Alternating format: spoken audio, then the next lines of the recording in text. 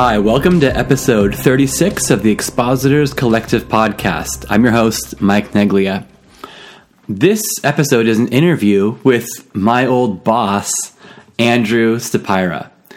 We served together for a couple of years, and although he was higher on the org chart than I was, he was and he is a friend to me, and he continues to be a role model whenever I think of the pastoral ministry. In this conversation that you get to listen in on, we speak about what it means for the preacher to be a historian, a linguist, and a mystic. And I really hope you enjoy it. Usually I mention the details and the dates of the upcoming training weekend at the end of the podcast, but I want to insert it here into the opening moments of this week's episode, just to make sure that you get it on your calendars. So the dates for you to know and to remember is April 5th and 6th. The location is San Diego, California, and the speakers and the mentors that we have lined up are incredible. Here's some. We have David Guzik, Brian Broderson, Pilgrim Benham, Nick Cady, Kellen Criswell, Pete Nelson, Sean Stone, and on and on and on. We have so many experienced preachers that can't wait to come and to invest in you and to help you grow in the craft and in your calling of sermon preparation and delivery. There's all kind of details available at our website, expositorscollective.com. And on that site, there's a register page where you can put in your details, pay your nominal fee of $35. $35, can you believe it? For all this. And so do check that out. There's links there for a nearby hotel that's giving a discount. And anyway, if you want to find your own Airbnb, if you want to crash on a friend's couch, you should come. You should come because this is going to be our best training weekend yet. But anyway, now here is Dr. Andrew Stapira speaking about the preacher as a historian, linguist, and mystic. Hey, welcome to the Expositors Collective podcast. Andrew, how are you doing? I am well. Well, Andrew, you've been someone that I've been dreaming about getting on this podcast for a long time, and I'm really glad that our travel plans have overlapped and we're in the same place at the same time. Yeah, me too. So, Andrew, you, as I like to say it, you used to be my boss. Why don't you let people know a little bit about who you are and how we came to know each other? I was pastoring the church in Cork that Mike now pastors. Started in October 2002, and I think you came about a year later, was it? Or less, actually. It might have been 9 months later. It was the summer of 2003. Yeah, so it was about 9 months later, I'd say. Okay. Or 8 months. And you came to stay for a short time, right? And then it kind of snowballed, and about a week or two was said, the plan. Why don't you stay a little longer and a little longer, and then why don't you go home, get married, and come back? Yeah. and I prefer to think of it more as co-laborers and colleagues, not as one above the other. But I suppose in a technical sense, I guess I was the pastor. But yeah, no, it was great. It was great having you there. Yeah, definitely. Well, cool. Well, thanks. Thanks for being a good boss. So in the intervening years, I stayed put, and then you've done a lot and gone to a lot of places. What's happened in your life since October of 2005 when you moved out of Cork? I still remember driving away from your front door in the early morning. Do you? waving goodbye from our rental car. So we, I had felt the Lord really leading me to go back to university. I had never done that before I went on the mission field. And so we did that, moved to New Zealand actually for 3 years. And I did a bachelor's in classics and also studied Hebrew at the same time. And then went over to England and did a couple of years there, did a BA in Assyriology, which is kind of a Victorian way of saying ancient Near Eastern studies. And then spent about 2.5 years really sick, got knocked out with a severe, got a virus for a little while, and then got knocked out with a severe case of chronic fatigue, and was pretty much housebound for a couple of years. Stayed with my wife's parents, who were, were great and to host us for that time. And then eventually the Lord kind of brought me out of that, and felt him lead me to go back and kind of, I guess you'd say, cap off the studies with a PhD. So that's what I just finished recently. Went back to New Zealand, to the University of Otago, and did a PhD in classics. Okay. Yeah. And what was your thesis?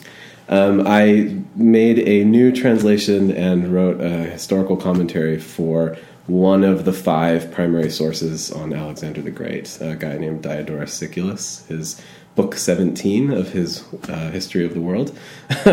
So he wrote around, say, 60 to 30 BC, so not too far off from the New Testament writers. So okay, yeah. And I speak for us all when I say we eagerly await its publication. That's right. Yeah. Thank you for your contribution. That's cool.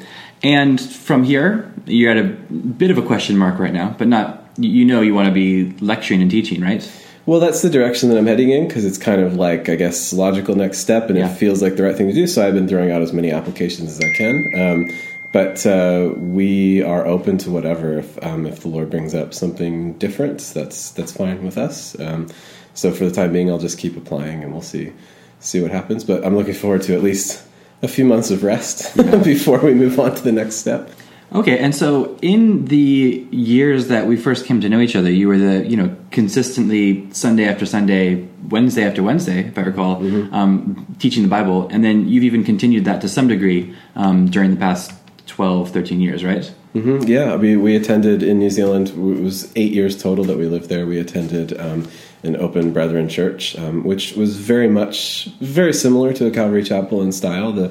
I know Brethren churches can vary country to country, but the one that we went to was quite similar to a Calvary Chapel, and they had a teaching rotation, so they sort of, when they found out I'd been a missionary and a pastor, they kind of slotted me in from the first 2 months I was there, and I'd teach on a regular basis in that rotation. So, yeah, usually 2 or 3 at a time, a few times a year. Yep. Fantastic. Well, going back to when I first kind of overlapped with you and was part of your church, I was just so consistently impressed and so thankful that I was part of a church that had like such great Bible teaching. Not just every once in a while. It wasn't like, oh, that was a good one. Like they were all good. So how? We'll maybe get into some of the nitty gritty, but like, how did you get good? Did you start good? What was the first time that you taught the Bible, and how did it go, and how did you feel about it, and what was that process like getting started teaching the Bible?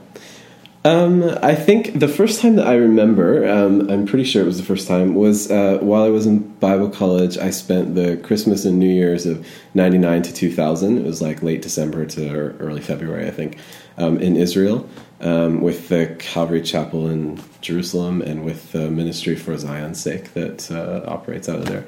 I'm not sure if they're still going. I assume so, but I don't know. But anyway, we'll find out. Put a link in the show notes. I helped out there for that time, and I got to teach one of their sort of midweek kind of home group Bible studies. And I think if I remember right, that was like the first time that I sort of did a long, normal Bible study in front of a group of people, and I taught Isaiah 53. And I think it went well. I did really enjoy it, I think there was a slightly extra layer of difficulty, only because for pretty much everyone in the group except myself, my friend, the pastor, English was kind of a second or third language, so I was having to keep it, extra simple in terms of vocabulary. But when you wanted to appeal to Hebrew words, that was easy because most of them spoke Hebrew, which modern and biblical, not necessarily the same, but still there's a basis there. So. So that was the first time that I think. And when it ended, did you kind of feel good about it, or?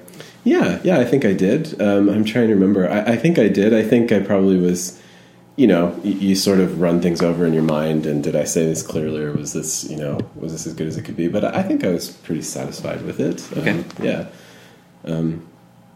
And I've never sort of had anyone sort of mentor me in the sense of this is how you preach or this is what you do.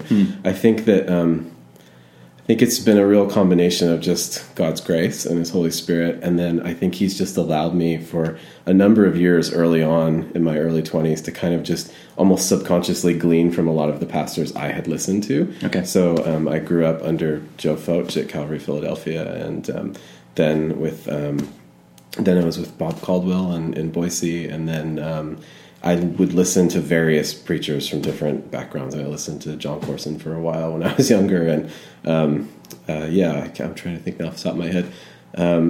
I discovered Don Carson when I was about 25, 26, and I started listening to him, and I sort of almost felt like the Lord wove together a bunch of different styles. If you're familiar with those four guys, they're all quite different, and they're very different. Yeah. And I noticed little aspects of each of them in myself at times, and I think. I think it was kind of a combination of that, just sort of God's grace and His Spirit, and just sort of gleaning from hearing people, just listening to good preachers. I think it's one of the best ways to learn. So you've never taken a homiletics or hermeneutics class? No, not formally, not, no. Okay. No. Okay, fantastic. Yeah. So, but you have been classically trained, or formally trained, not in interpretation of the Bible and sermon preparation, but you're actual historian, right? Right. So that's your training. Yeah. And as Bible teachers, we deal with history a lot, and I think sometimes it could be said that we're a bit sloppy with history. And how can you help the young Bible teachers and new Bible teachers that listen to this? How can you help us to improve as like historians? And then also you're a kind of linguist. How can you help us to improve with like linguistic stuff? Yeah. Well, I was thinking about this when you said that we wanted to talk about this. I was thinking about it, and I think one of the things that you'd asked me was to think about maybe ways in which preachers might be sloppy or mishandle things or something like that. And I thought often I can easily sort of pick out ways linguistically that happens, but there are some historically, but it doesn't seem to be quite as common. And I think the reason might be because it's not actually always something that preachers pursue as much.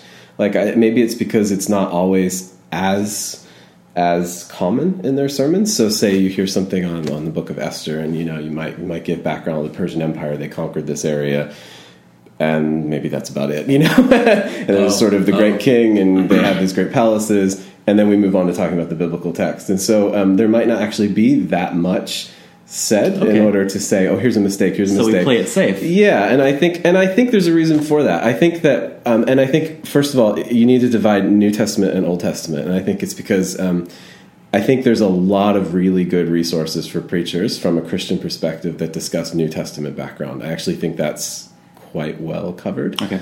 And I think, so I think that I do actually tend to hear more background when it comes to New Testament things. It's Old Testament, someone coming to say, preach the book of Ezekiel, or preach, like I said, Esther, or talk about the book of Kings and talk about what else was going on. Who were these kings up in Syria? Or who was the Rabshakeh? What was his deal? And I think it's because, and you can correct me if I'm wrong, or whoever's listening can write and correct me. I don't think there's as many good resources on the background of the Old Testament from a Christian perspective. And I think it's because when you do get into studying the background of the ancient Near East, there are some clashes with Scripture. There are some issues, particularly, say, chronological issues. Like, for instance, you have high dates and low dates for the Exodus, whether it's 15th century or 13th century, or if it even happened at all. I think you have things like that. Or if you read secular archaeology coming out of Israel from the times of the kings, especially David and Solomon, the guy who's really kind of ruled that realm for the last couple decades, Israel Finkelstein.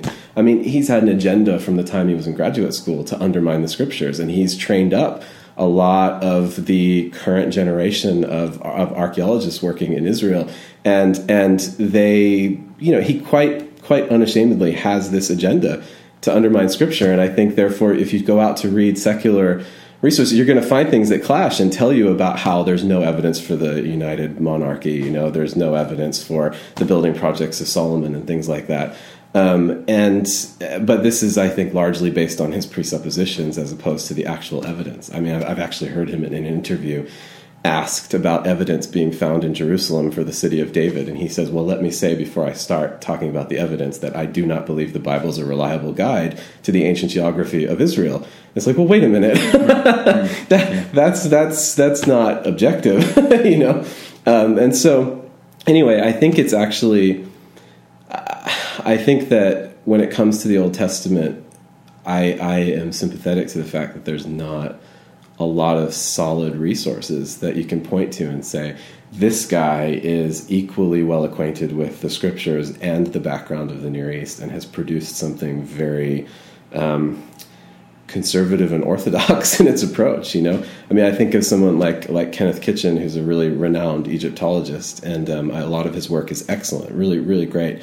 But I'm 99% sure he takes a low date for the Exodus, a very low date. And it just doesn't jive with Scripture. But this is what he believes from having been an Egyptologist. This is where he'd place it.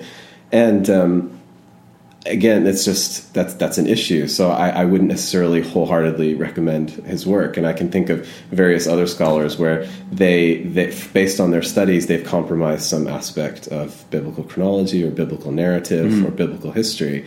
And so I think when it comes to wading into the history of the Old Testament, I think it's both simple and complicated. I think on the one hand, it's simple because I would say just read what's out there. You don't have to necessarily study and get a degree. Just read, you know, and read the primary sources. Go out and read, and you can access things like that. Like there are great resources. There's one called the ETCSL, the Electronic Text Corpus of Sumerian Literature, put out by Oxford, and you can read a whole bunch of ancient Sumerian mythological texts and hymns and letters and wisdom literature, all online for free. You can read that stuff and get a feel for what it sounded like, their literature, their mythology, just the way that they thought about the world. You can read that stuff and just kind of get a sense for it and see how the Bible fits in that world. There's another great book by a guy named Benjamin Foster, who's an Assyriologist at Yale, and it's called Before the Muses. And it's just an anthology of Akkadian literature. So you can read all kinds of mythological texts, again, wisdom literature, all kinds of stuff, and just see what did it sound like? What were the ways they were writing? And when you read that stuff, it actually, you start to see patterns and things that are reflected in the scriptures, that it really was a product of its time and of its world. And there are issues that some people raise with scripture. Maybe you've heard of issues of doublets in the Old Testament, you know, where you'll have things repeated again and again in different passages. And you know, the German scholars back in the 19th century wanted to rip the Bible apart because of that, and say, you read Akkadian literature, you see doublets pop up all the time, Sumerian literature. It's just it's a Near Eastern thing. That's not strange to anyone that's studied Near Eastern. It's strange to a German source critic who's only looked at the scriptures, you know, but it's who's come from a Western, you know, literature, that's his background. But it's not strange if you've read widely in Near Eastern literature. So I'd say, in one sense, it's simple. Read primary source stuff. Just kind of go through it. The Perseus Digital Library has massive amount of classical sources. You can read anyone, you know, from the classical world, the Hellenistic world, the Roman world, and just get a feel for the things they were saying and their time. And there are great overview texts that you can read. It kind of covers the history of the ancient Near East, but at the same time, it is complicated because there are these issues. There's issues of chronology and things like that, and issues in archaeology and how we interpret evidence that you're going to bump up against, and you're going to hear stated in a matter-of-fact way, and not unless you have a background in it, you're not necessarily going to be able to pick out that, wait a minute, he's making a dogmatic statement about something that we actually don't know for sure. And so there are some pitfalls, there are some landmines along the way, you know, that you have to watch out for. But I'd still encourage, I'd just say, read the primary literature, you know, kind of become acquainted with it, and try to find some overviews. I'll give you some links that you can put in there for some overview texts that you can read that are good general introductions. But yeah, it's definitely it's definitely worthwhile, I think, to explore the history, because it does just illuminate certain things, you know. So it sounds like you're saying, and I want to put words into your mouth, go for it. That many preachers aren't making mistakes historically because they're neglecting the history. And so you'd encourage us to go deeper into it. Yeah. Okay. As a linguist, do you think that Christian pastors tend to be making the same mistakes, ignoring linguistic nuances? Or is there an overconfidence and we feel quite comfortable to be making dogmatic statements about, well, this Greek word actually means this? Yeah. Always beware when someone says in the Greek it actually says, because the people that have translated your Bible, and I'm talking about the solid sort of mainstream translations like your NIV, ESV, even King James, these are people that translated it that way because that's what it says, and because these people are experts. I mean, they weren't just they didn't just sit down with a Strong's and a Vines and a dictionary and just look up words as they went. I mean, these are people who are experts in not just what the words mean, but what the grammar says, how it works at a narrative level. I mean, they're looking at the text with a high degree of expertise. So, I mean, you can trust your translations, and I think it says what it says because that's what it says, and so I think there are very few places in Scripture where you actually need to appeal to the original text to make some point that's not obvious.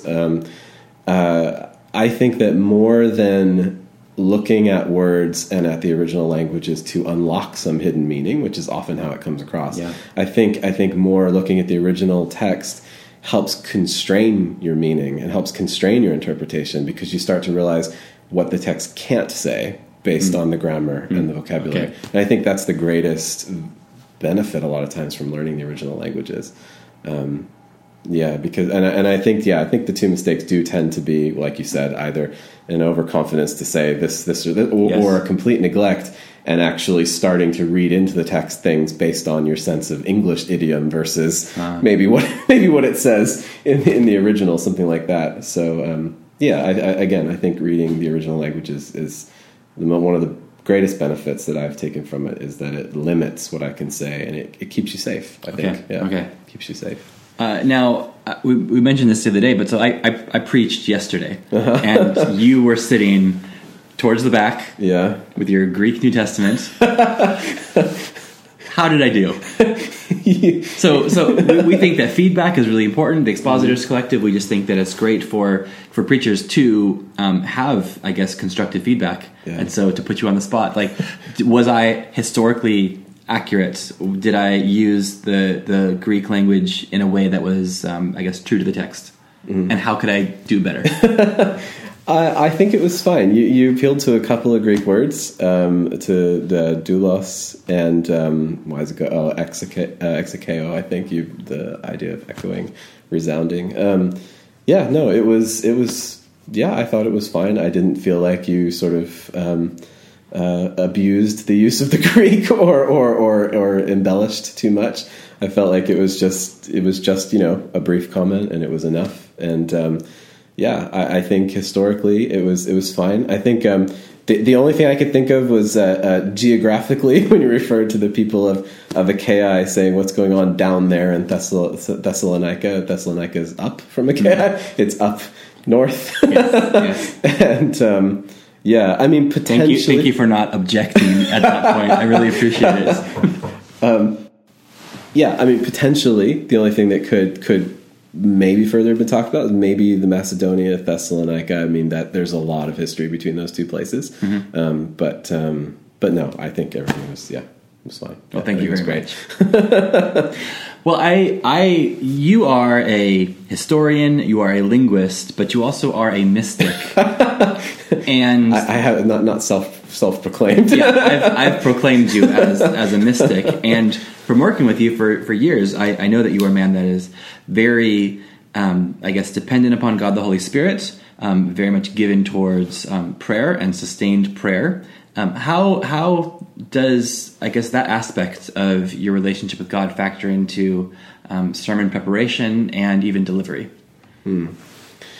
Well, I think that as preachers, as teachers, we have to be careful of the fact that we can put together a Bible study. Like, we can put together 3 points and we can put together application. Like, in a sense, we can do that without the Lord. we can figure out a formula or a format, or maybe naturally we're just good at explaining things in a certain way, and we can do that without him. And I think in a way, every time I come to prepare, I'm a little scared of the fact that, like, I'm a little scared and a little cautious of myself that I could just grab this thing, sink my teeth into it, and put it together and do it. And so I try to, often when I prepare, I actually try to I read the passage lots and lots of times, and I pray, and I'm often asking the Lord to highlight something before I've kind of broken it down into points and application and done things like inductive study or this or that.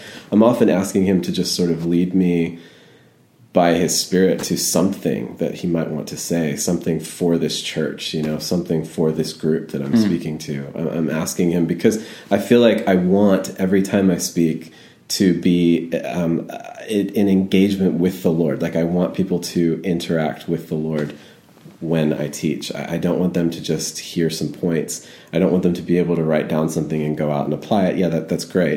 But at the same time, I want them to have felt like the Lord met us in that place, and I think that grows out of you having met the Lord in your study time, and you having kind of cultivated that sense of his presence, that sense of his leading.